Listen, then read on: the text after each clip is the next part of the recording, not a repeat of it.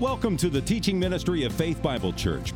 We pray as you listen to the following message, you will be encouraged and equipped to passionately pursue Christ. For more information, please visit our website at fbcevansville.com. There are only on earth two groups of people. There are the blessed, and there are the cursed. And if you have never, by faith in Jesus Christ, moved from the cursed, into which all of us are born, into the blessed, then today you are still cursed. The outward life of someone who's cursed can be misleading. You remember that Asaph scratched his head for this very reason. He said, "Behold, these are the wicked, always at ease they increase in riches." But then Asaph entered into the sanctuary of God, and it was revealed to him this: truly you set them in slippery places, how they're destroyed in a moment. If you were to look at your own life today and say, am I blessed or am I cursed before God? Probably the first thing you would do is look at your circumstances and see if your bank account is full, if your nest egg is plump, if you drive a nice vehicle and own a nice house, if your relationships are solid, if your family is secure, then you would consider yourself to be blessed. And if, on the other hand, you looked at yourself and you had no nest egg, it hatched and flew away long ago, you have very little in savings, you're living paycheck to paycheck, your house is falling apart, your car is breaking down, and your relationships are crumbling, then you would look at your life and think, I am cursed by God. But it's not that way. Outward circumstances are no proof one way or the other whether you really are, in essence, a blessed or cursed person in keeping with Scripture. Two men may work the same sort of job, own the same kind of house, drive the same kind of car. One is blessed, one is cursed. We've seen in these last few years a sort of revival of interest in zombies in the culture, and it's on every show, and you see it all the time. But there is a real sense in which if you have trusted in Jesus Christ, you're living in one of those movies. You yourself have been made to be alive spiritually. You have been blessed, but you live in a world full of the undead, full of those who really are, according to Scripture, cursed and cut off from the life of God. Whether their life looks prosperous or not externally makes no difference at all. There is a curse from God resting on the head. The waiter who brings you your food, the customer service rep, the friend, the neighbor, the cashier, they can only either be blessed through faith in Jesus Christ, or apart from that, remain just as we all once were, cursed of God. Anyone in this world who is looking for a right standing with God by being good enough, the Bible declares, is cursed. And the worst thing of all is that there are many religious people who post posts with hashtag blessed on it, who are not actually blessed in the biblical sense, or have wall decor with blessing written on it, but are not blessed in the truest and most essential sense. You can't look on the outside and judge whether or not one is blessed, although it's our temptation to do it. Scripture says, this is a fact and it's unchangeable, that any person in this world who has sinned is under a curse. And if you're trying to get out from under that curse by being better, then you are under a curse doubly. It doesn't matter what the rest of your life looks like or doesn't look like. Obviously, not one person of us in here wants to be cursed by God, and every single one of us craves God's blessing. It's really the universal quest of mankind, to hear God say to us, well done, good and faithful servant. We want that, the warmth of His smile. And so, we have particular reason to be concerned about the passage we've come to today in Galatians 3. Because what Paul is going to talk about in this passage today, and what the Holy Spirit wants to teach us, is first, the curse that we are all from the time of our birth under. But secondly, the one and the only way that you can get out from under that curse and instead be blessed. So let's look at this. We're in Galatians 3, and we're starting in verse 10.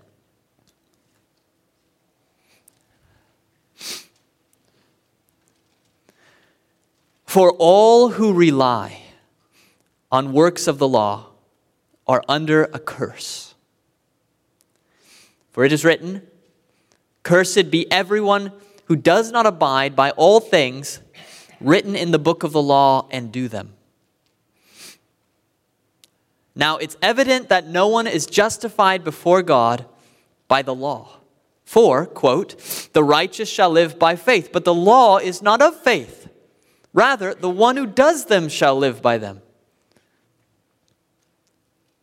Christ redeemed us from the curse of the law by becoming a curse for us. For it is written, "Cursed is everyone who is hanged on a tree," such as a cross. So that in Christ Jesus, the blessing of Abraham might come to the Gentiles, so that we might receive the promised Spirit through faith. The Lord is saying to you today the same thing that He said to the Israelites when they had just about crossed the Jordan into the land of promise. He said, "See, I'm setting before you today both blessing and curse." We are presently in the second part of Galatians. This is Paul's letter to the believers in a region called Galatia, which is modern-day Turkey. We saw that the main argument of this entire letter is you cannot get right with God by anything you do, but only by faith in Jesus Christ, and that faith alone. And we saw in the first two chapters where Paul defended the fact that he got this gospel of justification by faith alone from God. He didn't invent it. He didn't get it from any other apostles. It came from God. But now in chapters 3 and 4, the second part of this letter, Paul is directly arguing for what his gospel says. Namely, that you can't be right with God except through faith in Jesus, with nothing added to it.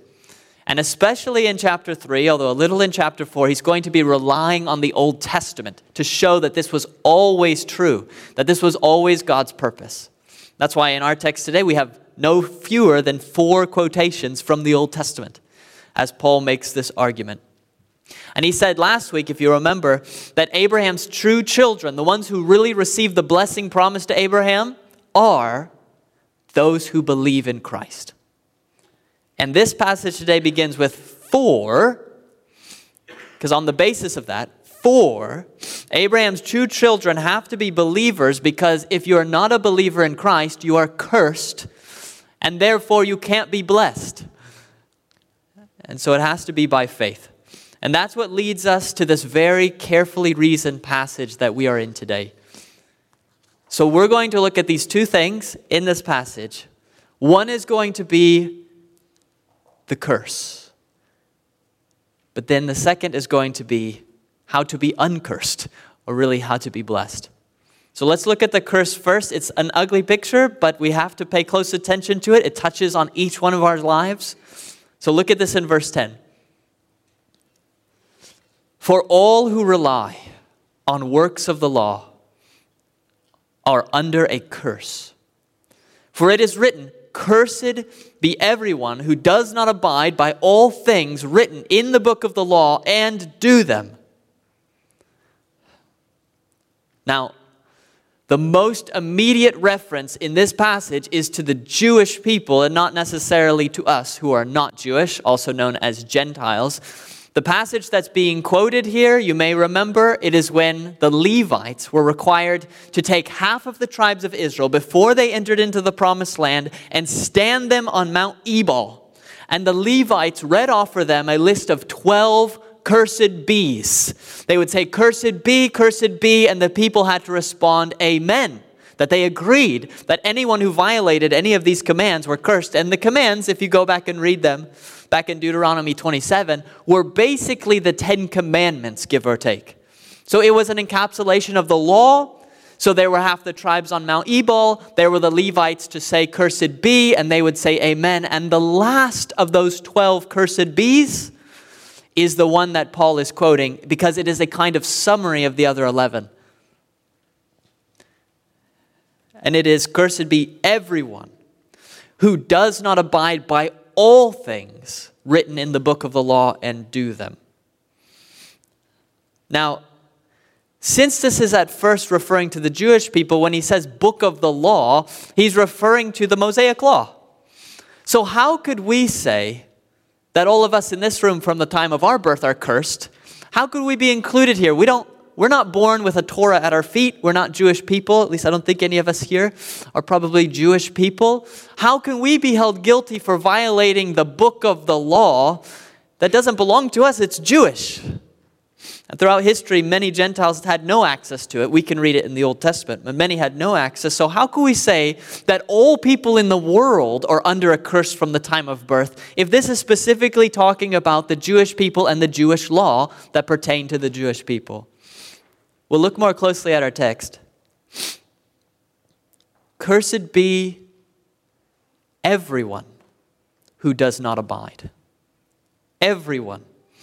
The original Hebrew, back in Deuteronomy 27, it only implied everyone. But the Greek translation that Paul is using, and that through Paul is part of inspired scripture, literally says it. Everyone, every person who does not abide. This is why when you get to verses 13 and 14 here, he says, Christ redeemed us. And who is us? Here's Paul, he's Jewish, but he's writing to the Galatians, many of whom are not Jewish. Christ redeemed us from the curse of the law. Us. Jew, Gentile, us. We were under the curse of the law. By becoming a curse for us, for it's written, cursed is everyone who's hanged on a tree, which, by the way, in the Old Testament, that command applied to non-Jewish people. If you were non-Jewish and you were hung on a tree, you were still regarded as cursed. So at times when Israel would defeat a foreign king and they would hang him on a tree, they would keep the command to remove them before night because they considered that non-Jew cursed. You see how the law applied in that instance to the non-Jewish person? They could still come under the curse of the tree, even if they didn't know about that curse because they're Gentiles, so that through Jesus the blessing of Abraham might come to the Gentiles. That last part.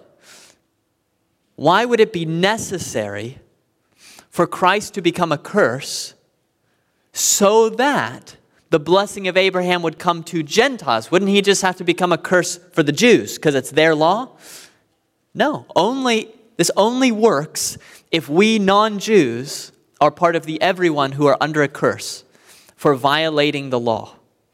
Paul makes the same point in Romans 5. On the one hand, he says, sin is not counted where there is no law. You're not held responsible for things you don't know. But on the other hand, he says, yet when you look at history, death reigned from Adam to Moses.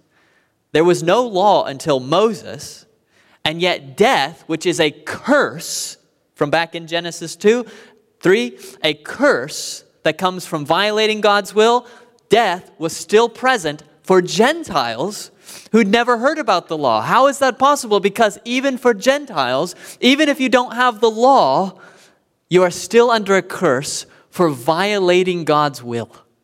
Because everyone has done it. That's why Paul summarizes like this: all who have sinned without the law will also perish without the law, and all who have sinned under the law will be judged by the law. Every person in this world has an innate sense of what God wants them to do. We know that we shouldn't steal. The problem's not knowing that we shouldn't steal. The problem's that we do it anyways. We know that we shouldn't lie. But the problem is we lie anyways. We violate even our own inner sense of what is moral and what is right. So you don't need the law of the Jews, which lays out clearly and explicitly what is wrong, to know that what you're doing is wrong. We, according to Romans 1, although we know God's righteous decree that those who practice such things deserve to die, those who sin deserve death. We know that. He's talking about Gentiles without the law. Even though we know that, we not only do them, but give approval to those who practice them. The point is, it doesn't matter if you had the law or didn't have the law, if you were Jewish, if you were not Jewish. Everyone is born under a curse. And it is a curse for violating God's will. Whether that is through the law written out that you're looking at as a Jew, or here looking at the Bible and knowing that you're breaking what the Bible tells you to do, or if you're unchurched and you've never looked at a Bible, violating the sense of God's will that He's programmed into us In either case, we violate God's will. And what is the consequence for all of us in violating God's will? Cursed be everyone who does not abide by all things written in the book of the law or in this inner moral law we have, and do them. Now, specifically in our passage, the curse is for those who rely on the works of the law. That's what it talks about at the beginning of this passage. But really the reason for that is because we are cursed first for sinning or violating God's will. So we're stuck in a deep pit of cursedness. And what we want to do is to get out of that pit. So what happens is we decide, I'm going to get out of that pit. How? By being a better person. For the Jewish people, it's by adhering as closely as I can to the law given on Sinai through Moses. I will keep that law best I can. It's an attempt to get out of this cursedness for violating God's will. But then you just slide back down into the pit. You are relying on the ladder of the law, and it never got anyone out of the pit. It doesn't work that way. That's why those relying on that to get out of cursedness are themselves doubly cursed. Cursed for sinning, cursed for relying on the law. You cannot get uncursed by the law. You can get cursed by the law, and you have. You cannot get uncursed by the law. And that's what's explained in verses 11 and 12. Now, it is evident that no one is justified or counted as right before God by the law. For the righteous shall live, not by the law, the righteous shall live by faith. But the law is not of faith, rather the one who does them, the commandments, shall live by them, not by believing, but by doing the commandments. And right there in those verses, you maybe recognize the first quotation. It's the famous one from Habakkuk 2:4 that's used by Paul in his letter to the Romans as the thesis, the basis of that entire book in Romans 1:17. The point of that first quotation is that the righteous don't live by their doing. Those who are counted righteous before God, how did they get that way? They were cursed. How did they get righteous? It doesn't say by the law. It doesn't say by morality. It doesn't say by what they did. It says by faith. That's the only way. So that should make it obvious that if you want to be righteous before God, if you want to be uncursed, it can't be by what you do, but by faith. It's the only way to live is by faith. And then that second quotation is from Leviticus 18:5. The one who does them shall live by them. The point here is that the law commands doing, not believing. It commands doing. The problem here with this quotation, the problem is not that it's not true, because it is true. The one who does the commandments shall live by them. In other words, if you could keep God's commandments, you would go straight to heaven for doing it. But the problem is the one who does them. You can't fulfill that word. You can't be one who does them. You can't do the law. That's why where he says, cursed be everyone who does not abide by all things written in the book of the law and do them. You can't. That's the problem. Haven't you had a time in your life where you started to realize that the way you were living your life was not good? It was not the way that, if you believed in God at the time, that God wanted you to live, or perhaps you just simply felt like you were being a bad person. So what did you do about it? You may have had a moment where you said, I can't go on like this, enough. I am going to do something about it.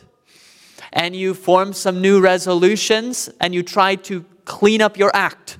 You tried to change the way you were living until you were living in a way you would consider a decently good person. But if you were honest with yourself, and I've been there and you've probably been there, when you tried to do that, you looked back at your life again and went, I'm still not a good person. It's because you cannot do enough to satisfy the law. If you did that, if you had that experience, then you are part of the all who rely on works of the law. And you're cursed because it can't get you out of the curse of your sin. The reason for this is because the law doesn't care about you. The law can't care about you. And the law can't have any mercy on you. The law is an absolute. When we have human laws, we can be a little bit flexible sometimes. But God's law is not that way, because God is the lawgiver and his justice is absolute. So if there is a violation of an expressed will of God, if there's a violation, God has to punish that violation. The law can't be compromised, or it's less than a perfect law. So the law tells you good things you ought to do and good things you ought to be. So when you start to feel like a bad person, you think, I should just do and be the things the law is telling me. But the problem is that you misunderstand. You already have not done or been the things the law requires of you. So what are you going to do with all the curse and guilt from before? How are you going to get rid of your many, many, many violations that are already there upon your record in the past? And most of us kind of have this almost knee-jerk, like a doctor tapping the bottom of your knee and you kick. Almost this knee-jerk reaction where we feel we have to do something, so if I just lessen the frequency with which I sin in the future, then God will put that on the scales and he may acquit me. But why? We don't really think it through. There's no reason at all why sinning less tomorrow will clear you of your sins yesterday.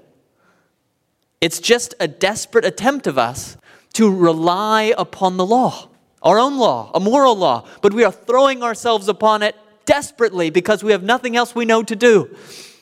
We throw ourselves upon the law and think, as long as I try to be a better person, God will accept that. In the medieval Roman Catholic Church, it was stated, do what is in you, and God will accept that. But here's Jesus' half-brother James explaining why that will never work. He says, for whoever keeps the whole law, but fails in one point, has become guilty of all of it. For he who said, one lawgiver, God, he who said, do not commit adultery, also said, do not murder. If you do not commit adultery but do murder, you have become a transgressor of the law. So it's not going to do for you to be on trial for murder and to say to the judge, well, yes, judge, I get it, I murdered him. But after I murdered him, I did not steal any of his property. So you ought to let me go. Well, in that case, yes, you are innocent of stealing his property, but you are still guilty of murdering him. You are still guilty before the law. You are still a transgressor of the law. And it doesn't matter which sins you do more of, which sins you do less of. If you've kept the whole law and sinned once in your life, then you fall into this category of cursed, of guilty before God, because the law is absolute in its requirement. And so, Paul says here, it should be obvious. It's obvious that you can't be justified by the law. We are all cursed, and if you rely upon the law and becoming a better person to get uncursed, then you're just more cursed. And of course, the consequence of our curse after this life, Scripture clearly teaches, is eternal judgment. To die with the curse upon us is to enter into eternal conscious torment before God, which is not an exaggerated response to our sin, but is perfectly appropriate to how heinous it is that we have sinned against God. So that's the bad news. That is the curse that we all start with. But of course, Paul is interested in giving us as well good news. We are not just talking about bad news, but about good news. And so that moves us now from the curse to the question that's burning in our minds, which is, how do I get rid of it? How do I get uncursed? How do I receive a blessing instead from God? The answer comes in verses 13 and 14. Christ redeemed us from the curse of the law. How? By becoming a curse for us. For it is written, cursed is everyone who's hanged on a tree. So that in Christ Jesus, the blessing of Abraham might come to the Gentiles, so that we might receive the promised Spirit through faith. We have spoken before of the way that God used the inner logic of the law itself to free us from the law.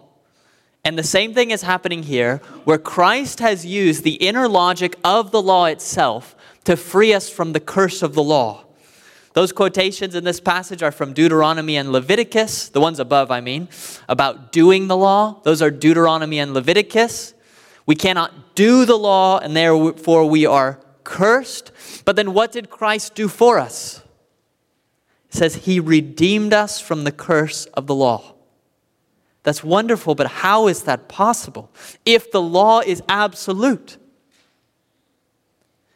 By becoming a curse for us. Well, that's wonderful, but how could that be? Because our curse comes from violating God's law, and Jesus never did. Jesus never sinned, and being God could not sin, did not sin. So Jesus did not come under the curse of the law. So this is a wonderful idea that the law could be satisfied if Jesus steps in as our substitute and takes that curse. So God's not just withdrawing his curse, pretending there never was a curse, but instead he's putting it on someone else's head. Wonderful idea, but there's one massive problem. Jesus is the ever-blessed God. There's nothing cursed about him. He bears our flesh, but in a sinless way. So he is not cursed. So how could he be our substitute? And here's where the inner logic of the law itself comes to play. No, he didn't sin, but he was cursed, according to Deuteronomy 21:23, which says, "Cursed is everyone who is hanged on a tree." Now, I hope you recognize how amazing this is, Scripture foreseeing.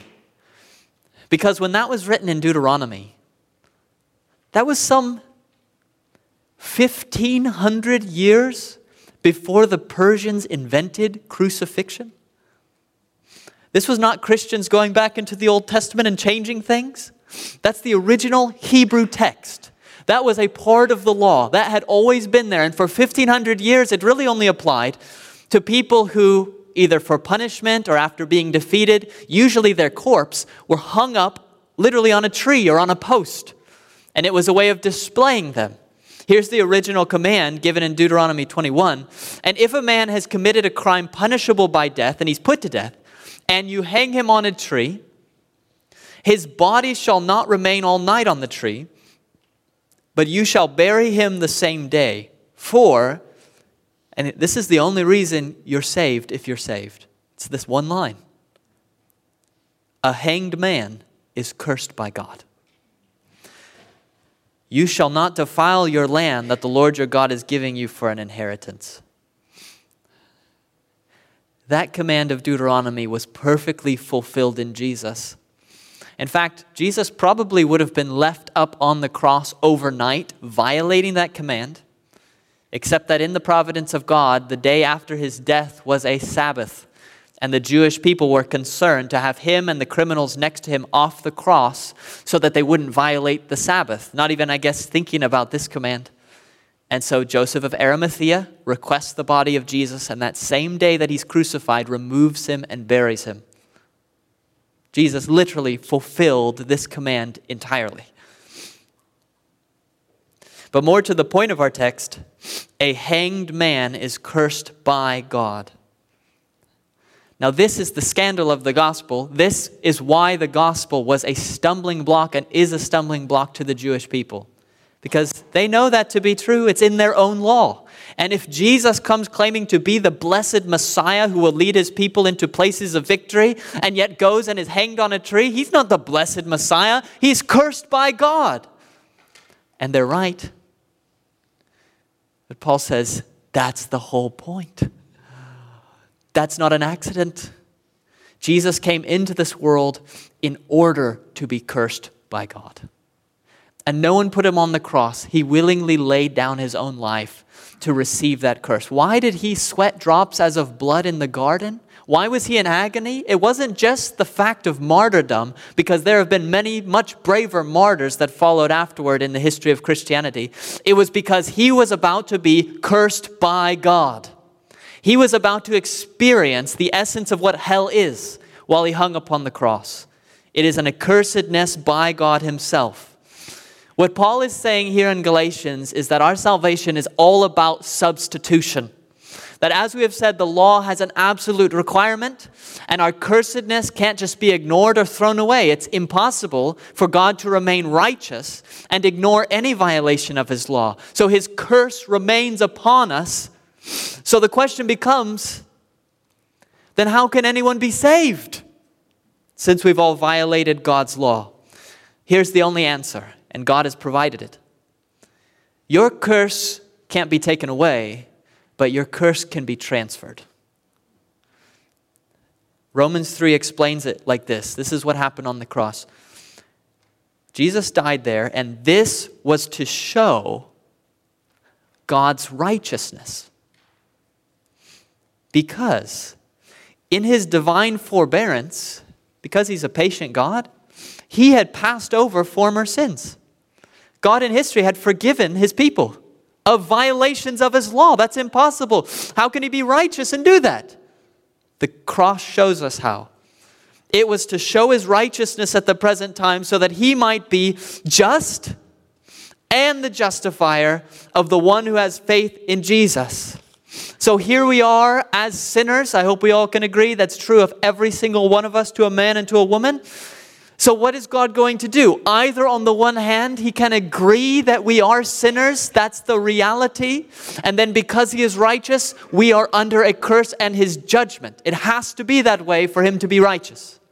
Or on the other hand, maybe God will look on us with compassion and he could say, I'm not going to hold your sin against you. I want to forgive you. But then he's not just. So he becomes a justifier, but then he's not just. So either he blesses us and he's not just, or he curses us and he's not a justifier. But you can't have it both ways, just and justifier. But then Jesus steps in and says, oh yes you can, through substitution. Because Jesus is hung upon a tree to be cursed, so that then you have God as just because he is responding to every violation of his law with perfect judgment.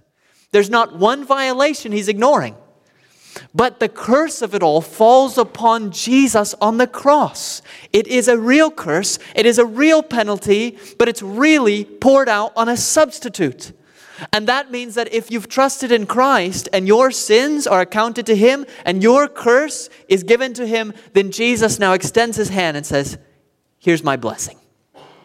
The very blessing promised to Abraham, that all the nations would be blessed. This is the only way it could happen. And this is the way it has happened. Through this substitution. Jesus steps in and says, I will take the curse and you take the blessing. So he does his cross work 2,000 years ago. And then according to verse 14, it is so that in Christ Jesus, the blessing of Abraham might come to the Gentiles. The blessing of Abraham. The blessing. He's cursed so that the blessing comes to you. That's the substitution. You remember in the Old Testament how hard Jacob, the patriarch of Israel, how hard Jacob worked to steal the blessing from his brother. And yet, Jesus is the anti-Jacob. Because look at how hard he has worked to take his blessing and give it to you. He did all of it.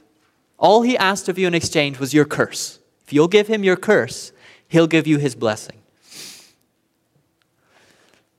So why not give him your curse? Why not do that? As I said, you're either cursed or blessed. You're either in Christ or you're not in Christ. But if you're cursed, you may have been trying a whole variety of rather creative methods of removing the curse. And it's a little bit like when you buy some new cup from the store and sometimes they put a price tag on that is utterly irremovable. I don't know why they do that. You can't get it off of there. And you try as you might and it's just left with a sticky residue and everything sticks to it. That is what you look like thus far, trying to deal with the curse that you sense in yourself, that you're not a good enough person. But Jesus can get it off. And he's offering to do it. If we come to him and offer him no longer our doings, no longer what we do, no longer, Jesus, will you accept what I've done? My church attendance, my good deeds, will you accept this and give me blessing? And he says, no, I won't. The law stands. But when you come to Jesus and all you have in your hand is your curse, and you say, I give up. I give up. I've tried to do everything I can with this curse. Everything, and I can do nothing. Will you take it? And the moment you do that, he takes your curse. You'll never see it again. He takes it to Calvary and it's gone. And the only thing you see instead is a blessing. The thing is, for you to receive this blessing, you literally must do nothing. And I mean that in a very conscious and intentional way. You have to consciously decide you will do nothing to get it. Because if you try to do something to get it, you spoil the whole thing. It is a conscious, active labor of doing nothing to receive salvation. To the one who does not work, says Scripture, but believes, does not work, but believes in him who justifies the ungodly. He never justifies the godly. Who justifies the ungodly, his faith is counted as righteousness. If you believe, you just believe in Jesus, you don't do anything else, you just believe in him, the moment you do that, you are not cursed anymore. None. Past record, cleared. Innocent. It's not about lessening the frequency. Irrelevant. You are now blessed. Blessed now, blessed forever. And if God's curse is fierce and frightening, if God's curse results in an eternity of conscious torment, if that is the outcome of God's curse, so immense, so massive is that curse, then what must God's blessing be? It is not less immense. It is not less massive. If you could take hell and turn it upside down, that is the blessing. Just as terrible as hell and punishment and curse is, so great is blessing in Christ. What no eye has seen, nor ear heard, nor the heart of man imagined, what God, really the blessing that God has prepared for those who love him. And I suppose I'll have to re-preach this sermon in heaven to really tell you what that means. My eye hasn't seen it either, just as yours hasn't. But that is the blessing for all who believe in Christ. So let me conclude this message by just now turning to those of you who have believed in Christ. And let me tell you with a real confidence, because maybe you don't have this confidence yourself. You are blessed. Say, well, you haven't seen my life lately. It's quite a mess. What does that have to do with anything? What an irrelevant statement. We're not talking about externally blessed. The wicked can be externally blessed. Blessed in the truest sense. Blessed with the blessings of heaven above and earth beneath. Blessed with the blessings of eternity. That is your status if you're in Christ. If you believed, say, yeah, I've believed, but I'm kind of one of these second-rate Christians. I'm not that great of a Christian. Were we talking about what you're doing? We're not talking about what you're doing. Get that out of here. You believe in Christ, you're blessed. You're not cursed. And we have to say it this confidently here because you know that Satan, the accuser, is working every day. He's looking at your circumstance, which in this world, because this world can't bear to have us in it, it spits us out. And in this world, you're going to have hard circumstances. And Satan stands up and he says, cursed, cursed, you're cursed. And he points at your circumstance. You're cursed. It's obvious. And then he looks at your sin. He points at your sin. Cursed. You're cursed. And in the middle of all that, the Holy Spirit, as a still small voice through the Scriptures, comes and points at the cross and says, oh no, you're blessed. You are blessed of God because he was cursed in your place.